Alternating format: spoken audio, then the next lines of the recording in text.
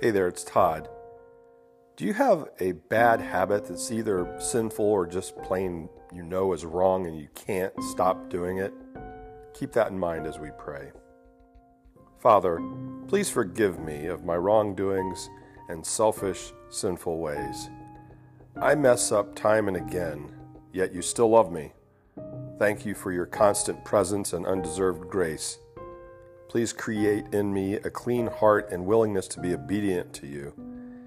In Jesus' name, amen. From Scripture, Psalm 51, verses 9 through 12. Don't keep looking at my sins. Remove the stain of my guilt. Create in me a clean heart, O God.